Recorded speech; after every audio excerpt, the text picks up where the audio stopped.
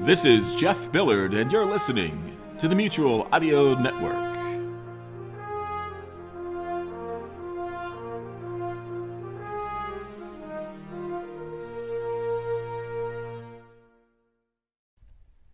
The following audio drama is rated PG for parental guidance.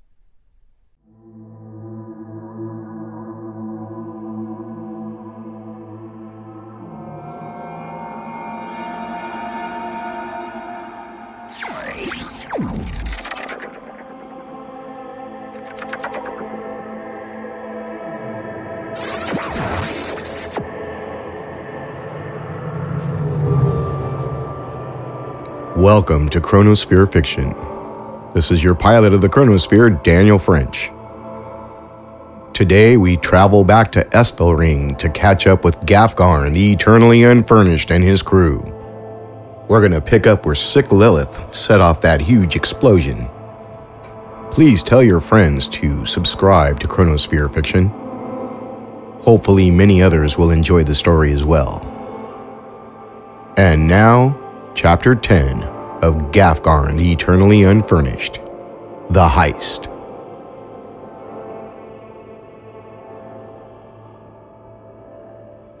The night was elderly in the wasted cadaver. A sign reading, "Closed for remodeling," hung from the locked front door, and lanterns illuminated the main room. Burly armed guards leaned against the doorframe outside, eyes drowsily scanning the street. Tables and chairs were pushed to the outskirts of the room against the walls. Various bags, boxes, and tools took their place, and scraps of wood and metal lie in a neat pile on the floor. The area resembled a workshop more than a congenial inn. Wither wore an apron over his usual suit, stained with unknown oils and marked with a history of inventive workmanship. He knelt behind the bar, gently poking and prodding various planks and panels. Smoke from a short, stout pipe, carved into a wormy, toothy creature, threaded into the air above him. He reached up to the countertop, grabbed a tankard, and took a deep pull. Artag was similarly donned, sweeping the last of the detritus into the refuse pile. Professor, your ingenuity never ceases to amaze me. The work you've done is exquisite. It makes the adjustments you made last time little more than mule farts in the wind. I never regret to purchase from the good professor. Satisfied with the results of his prodding, Wither stood with a gleaming, smoky grin. "Such is the nature of the scholar and experimenter, old boy, ever improving upon designs and machinations. The wasted cadaver should suffice as a bastion of comfort and security for years to come indeed." I hope so. I've never once had to resort to your clever precautions, but tensions as they are in Estelring, there's no doubt to their necessity. Thanks again for the discount as well. For a man with your refined quality, prices need not be exorbitant.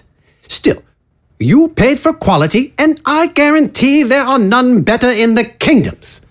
The immediate need for the installation has me piqued, old boy. I dearly hope I'm present when the necessity arises. Artag noticed a panel in the floor in front of the bar, about twice as wide as his shoulders, floating just above the floor level at an angle facing the front door. I got one loose here, Professor. Indeed! Let me fix that for you, old boy. A slight adjustment, and it'll be right as rain. Wither stepped over to the panel and knelt. He pulled it up slightly and reached into the space below it with a tool like a wrench. After a few twists, he pushed the panel back down as if it were on a hinge. It clicked into place.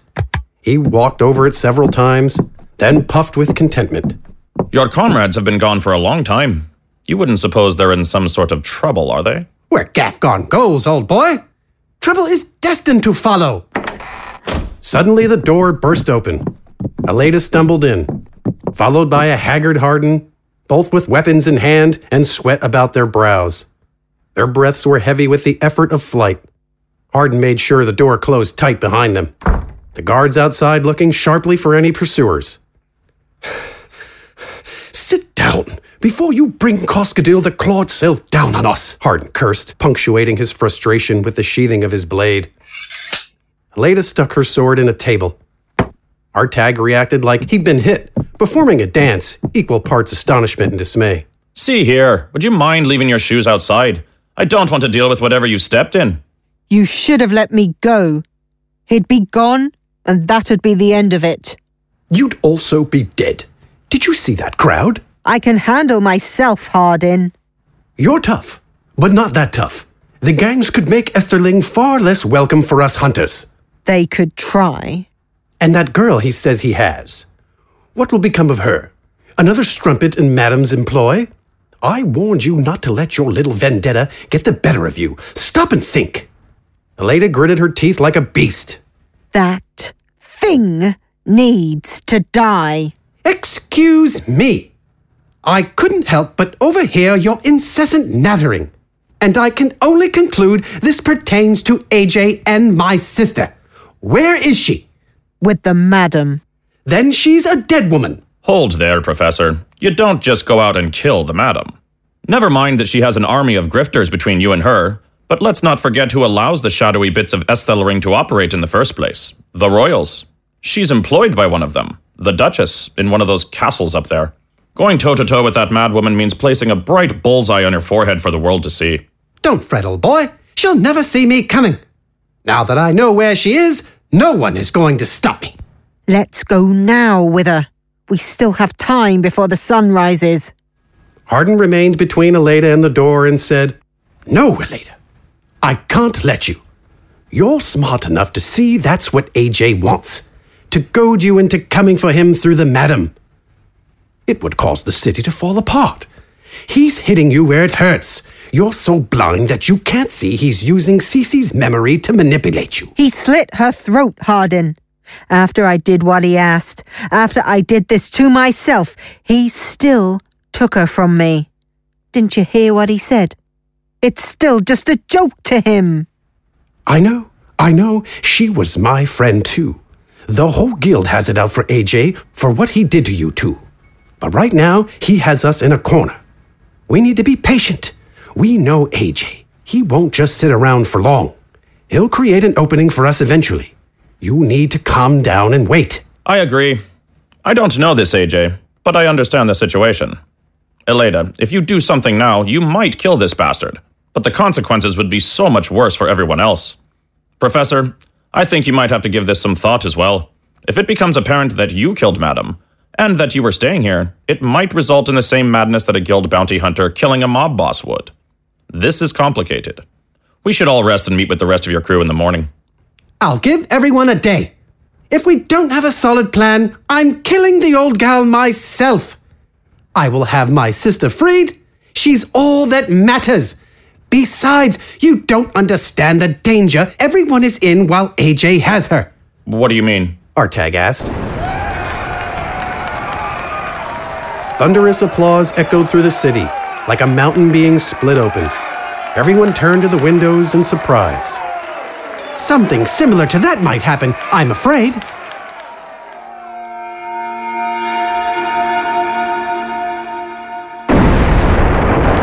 The cacophony and destruction were more than Gafgarn could have ever expected. He had seen walls topple from stones of catapults, heard their crumblings, but those were nothing compared to whatever this was. After the initial thunderclap, a cloud of dust and dirt filled the room like the flood from a dam. Candles and torches blew out, heralding the rock that pelted them like hail. It was as if the pathway ahead were the throat of an earthen beast, who with a roar vomited its stony contents violently outward. He coughed and hacked, and could hear nothing for a few moments but an irritating whine. A hand pulled him from the scruff of his cloak in the direction of the explosion. Gafgarn allowed himself to be drawn through the darkness, holding his hammer tightly while he focused on his footing amid rubble and collapsed earthen works. After climbing a ramp of dirt and stone, firelight revealed an opening. Beyond, it was apparent they were in the basement of a stone structure. Some wooden objects within, feeding bright flames. The collapse of the stone above revealed several stories, and a gaping hole through which Gafgarn could scarcely make out the silhouette of a tall, imposing structure in the waning dark. Windows were lit with lantern and torchlight, the shadows of figures limned within them. In the room, Through the thick firelit dust, he could see the bodies of Madame's gangsters clad in spiky black, alongside the shiny armor and lion-emblazoned tabards of city guards. "That's a castle up there," Gafgarn explained. "We're on castle grounds." "Can't get anything past you, can I, big guy?" Falk said. "Stay cool. Move quickly, before everyone in that keep is on top of us." "You snuck us into a castle, then let everyone in it know where we are." "Yes, and?" "You've killed us." "Especially if we sit around talking, right?" With all the dust, rubble, and dead, it was easy to miss the unharmed stacks of lockboxes lining the walls and toppled on the floor. The same lockboxes carried by the strong-armed thugs collecting coin on the streets. Even with the annoying dust, Gafgarn grinned. Falk's agents organized a chain, passing the lockboxes back into the tunnel. "What you so happy about, boss?" Dorn asked. "The madam," Sully said. "Fox is stealing the people's money back. This must be the Duchess's keep." "Clever. Amadi said. Dangerous." "She'll appreciate we're underground. Our grave's already dug, eh, Gaff?" "We're in it now." "To arms, friends! Their forces muster!" Into the room barreled gangsters and guard alike, leathers with spikes and breastplates bearing the crest of the lion.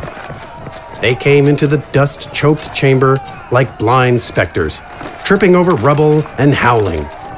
Gafgarn took full advantage. He charged forward, butting his hammer into the gut of a thug. He savored the crack of ribs, then swung into the breastplate nearest him, crushing it inward. "No chairs! No benches! No beds!" He wound his arm around another's like a snake, breaking it in 2 places and causing its dagger to clatter harmlessly on the floor. "Just a fight!" An arrow zipped past his face. He followed its trajectory back to its bow. Already taut, a shaft ready. Gafgarn eyed a lockbox at his feet, wound up a mighty swing, and snapped it into the air. It hurled through the loose shaft into its sender's face. "Oi, Gaff!" Torrin said, lugging another box. "Fire at will!" "Aha!" Gafgarn laughed as he batted the box from the air, turning it into another deadly missile. As lines of the guerrillas continued passing lockboxes down the tunnel, Sully stood by them, loosing her own arrows into the dust. She aimed upward, where archers took their places on the ruined floors above. More of Falk's troops rushed out. Pieces of the wooden barricades held above them like shields. Many arrows plunked harmlessly into the shabby improvised cover, but some found their way to unprotected targets. More reinforcements dragged the wounded and dead back down the tunnel. Besides Sully, Falks and Amadi stood between the guerrillas and death, spear and blade flashing. "I thought you wouldn't kill guards." Sully tagged a bowman above, aiming for Amadi's back, the sniper wailing as he fell into the chaos. That was before. Those who allow injustice are themselves unjust. I'll cut them down same as the rest." Amadi slid a blade aside with her own before cutting into her attacker's belly. "How quickly you changed your mind. If the good guards can be rotten at their core, why not the other way around? Why couldn't a criminal be a good person at heart?" A poor jest. Trust a thief not to steal, a murderer not to kill? There is no former criminal, none good at heart. You harm others or you don't, and if you do, you're punished. Trusting the wicked to right their ways is negligent, so you mustn't. That's how you keep a society safe. Like Edoru, you mean? Like the Benai Fadwa? Yes. Yet you've killed many with so little effort. Only those deserving. I wonder how many you and your Benai Fadwa could have helped instead of killed. There is little crime in Edoru because of the Benai Fandwa. The only prey are those who would harm others, and we're happy to hunt them. Injustice comes in many forms. Like what would you do to me if... If what? "Do you folks gab this much all the time?" Falks grumbled, shoving his spear into a thug before dodging a guard's sword. He danced with his opponent for mere moments before tripping him as he advanced, then skewered his neck. "Could we please focus on the task at hand?" Sully loosed another arrow and asked, How much time? Yes, we're going to be overrun, Fox. Seconds, friends. We've nearly taken all we need. Just hold the line. Where did all your forces come from? There weren't this many in that room. Not the only room we built, love. We have enough for the task at hand, but not for the fight, so stay focused. Gafgarn, I appreciate the enthusiasm, but we need the coin. Stop smashing people's faces in with them. Another lockbox soared through the air into a steel-clad chest, knocking its target into a breathless repose. Dorn and Gafgarn looked to Falks, exuberance and glee upon their faces. "Fine," Gafgarn grumbled, swinging into an unfortunate that crumbled into the ground. Another charged Gafgarn's back, a dagger in her hand. Doran rushed to protect him, but tripped over a stone and thudded into the ground hard. Gafgarn step-sided the knife, wrapped a massive bicep around the stabbing arm, then slammed his head into the thug's face. She fell back, bloody and unconscious. "Footing, Doran!" Axe, Gaff! Gafgarn moved just enough to prevent an axe from cleaving his face off his head. He slammed his hammer into the man's leg, breaking it loudly. Oh, a little help here, boss! Doran raised his sword to block an incoming spear thrust. Gafgarn kicked his underling towards the rebels, leaving only the stone for the hungry spearhead to bite. Gafgarn swung hard, breaking through spear handle into the wielder's chest, crumpling breastplate and ribs. "Learn to save yourself, Doran!" Valks helped Doran to his feet.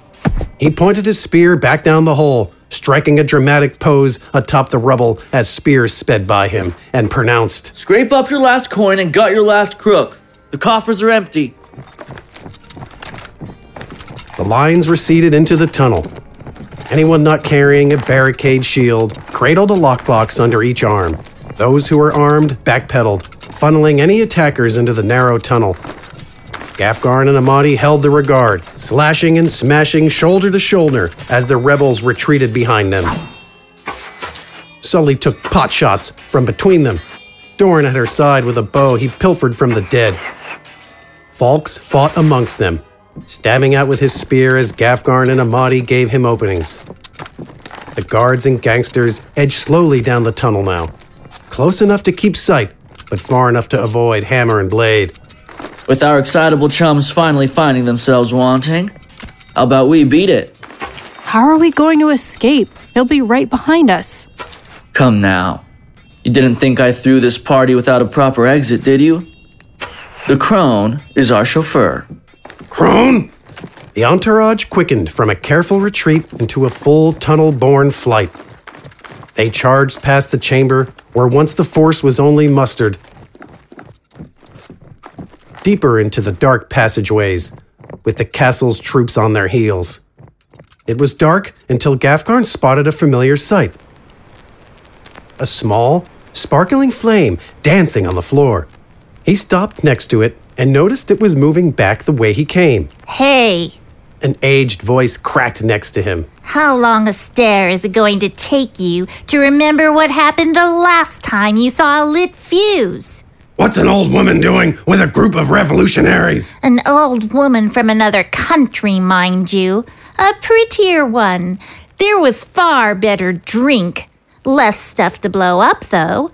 And they called people by their name. Then what's your name? None of your business, you big bald moron. A guard charged through the dark, past the fuse, straight at Gafgarn with an upraised sword. Gafgarn blocked his swing with his hammer's haft, then kicked out at a knee. It was enough to unbalance his opponent, even through his armor. With another shove, the guard fell back, and Gafgarn followed through with a mighty swing. Unworthy foe handled, the giant turned back to the crone.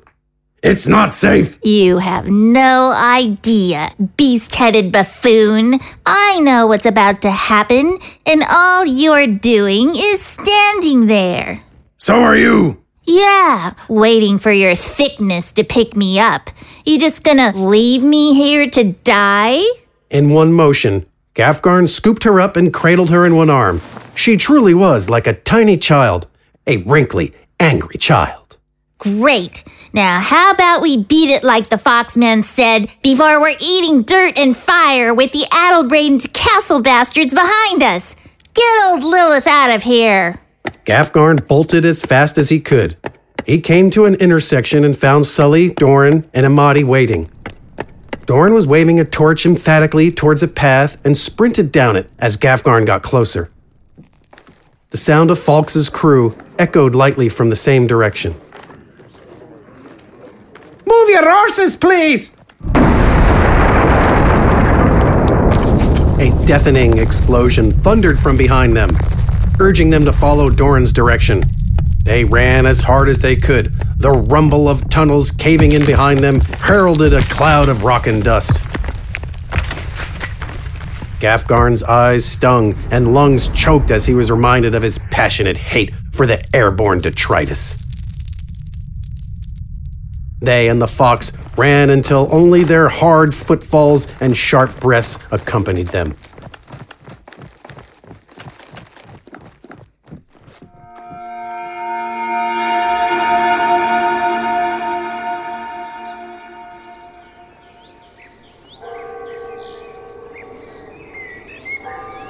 Deeper in the city, in the shadow of a hill, rested a red-roofed estate. Even in the dark hours of the early morning, most of its many windows flickered with candlelight. Guards in spiked leather roamed the small gardens within a walled enclosure. Torchlight illuminated blue and purple hearts painted on the visage of the building. Within, beyond the tinkling of glasses, giggling women, and rustling behind closed doors, Ursula fumed quietly in a luxurious bath. The door to her quarters opened and closed gingerly. She listened to the soft, booted feet walk towards her until AJ revealed himself from behind a folding screen. "How's the girl?" She's comfortable. There's not a hair on her head touched. "As far as touching goes, I'm not worried about the hair on her head." If she worked for me, she'd be even safer. No one mistreats my girls. You could leave her with me. Cute little thing would roll a lot of coin into the above-ground operations. As fun as it might be to infuriate the good doctor with such a titillating tableau, the girl supposedly has a secret, and I intend to find out if it's true. Well, now, what's the secret? Can't spoil the fun, madam. But if it's true, she's set to overturn more than just a mattress. Shame. Well, a deal's a deal. I'll keep her safe. You get me the wolf. Using that hat of yours worked. Brought him right to us. It's just unfortunate that sad excuse for an assassin showed up. And the guard. Money didn't speak loud enough for the captain, huh? He won't be speaking at all soon enough. And he's never betrayed me before, and he never will again. I'll hang him from Neshua's arms in the church square. I'll show him. Well, he followed someone's directions. That must be frustrating. She gave him a look that nearly froze the water she was in. I'm pretty sure I know who. The walking dead that robbed us after the ambush on Gafgarn, the Fox. Yeah, they've stolen from us before. Just annoying, but now I'll find every last one of them if I have to burn down the city to do it. Come now, madam. Your Duchess might not like that. You can't squeeze too hard. Cousin to King Esthel, she could squeeze much harder than you. They invaded her keep.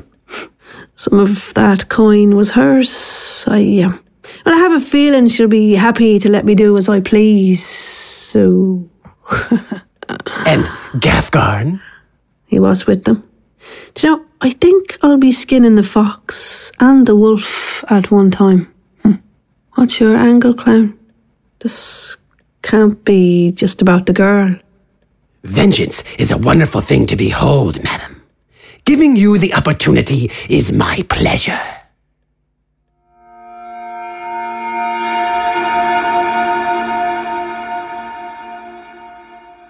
across the city, atop a similar keep on a similar hill, a cloaked figure sat in a darkened office.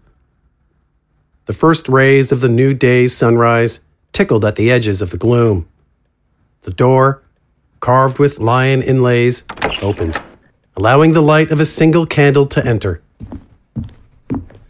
A bearded man in eloquent blue robes threaded with gold came, candlelight gleaming off his many jeweled rings.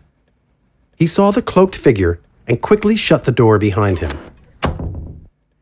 You called? She purred, flipping her hood back to reveal red curly locks. Vanji, I may have use of your services once more, and you shall refer to me as Lord. Is that understood? Fine. So who can I kill for you, my lord? First, what did you discover? Is the one who killed the Baron in Esselring. The wolf is here, just as the missive said. And this informant, is he or she really to be trusted? Whoever it is told us where to find the wolf, and I knew Boss Horror would get to him at some point. Her weakness is in town. She's bound to make mistakes you can take advantage of. Trust him or not, things are working out in your favor. What about the rumors that some jester, wanted for the murder of Hausto's first tentacle, really killed the bulging Baron? Captain Tedda's reports pointed to him. Do the words of some washed-up captain at the edge of the kingdom matter?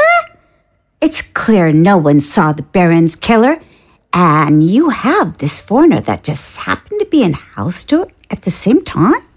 How could anyone get to the Baron? He was a fat bastard, but he was tough. A war hero, if you'd believe King Essel. This Kafgan killed Smidgen, the bandit king. Word on the street is he might even be the barbarian from the east uniting the clans. That's ludicrous. Why would he be here? Killed a bandit king? Killed a baron? Now he's in Esterling, the seat of the southernmost kingdom, on the same night your cousin's keep is assaulted by the fox. Oh, what could he be after, my lord? Fine. There's enough proof that the king could believe the foreigner was responsible, even that he's here to cause unrest. If I could deliver him to the king, I might get the opening I need. And if Ursula crosses the lines, I think she will, your enemies might just destroy each other. What do you mean? The wolf was with the fox during the attack. He was seen with a Hunters Guild member yesterday, even visiting the guild post with her. Elada the hawk, I think. The madam is already going to tear through the city to bring the resistance down. You know the Duchess will approve it, but I wouldn't be surprised to see her cross the guild as well. She'll have to go through Elada to get Gafgon, right? The fox, the wolf, the hawk, the madam, and the lion. This is going to get messy, but yes, it's the best chance I have. I'll consort with the king, get him on my side. That means you can't kill the mountain savage until I tell you. And the fox? Surely he's a problem. Not mine. Not yet. We'll take him out at the right time, after we let him kill the king.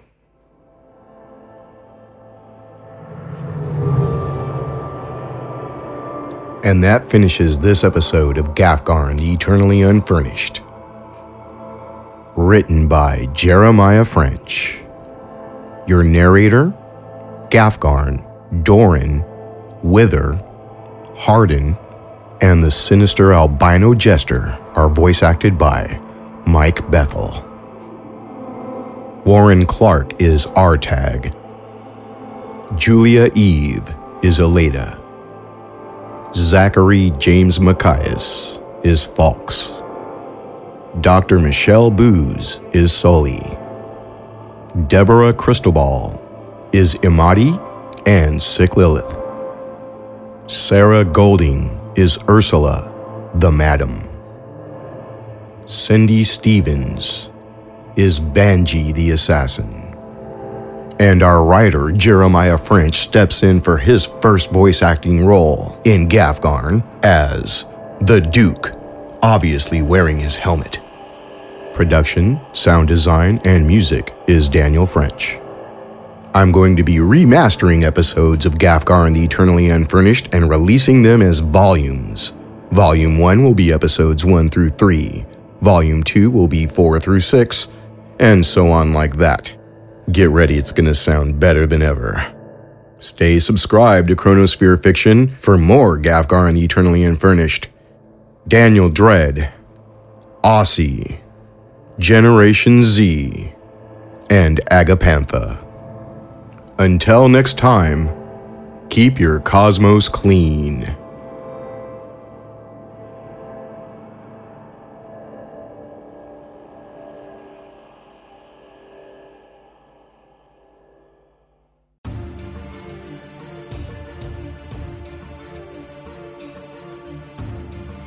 Hey, do you like thrillers, action, adventure, mystery, crime drama? Well, you're in luck, because here on the Mutual Audio Network we have Thursday Thrillers. You can subscribe and have a dose of adrenaline-pumping audio every Thursday from your favorite podcast player. Get it here now.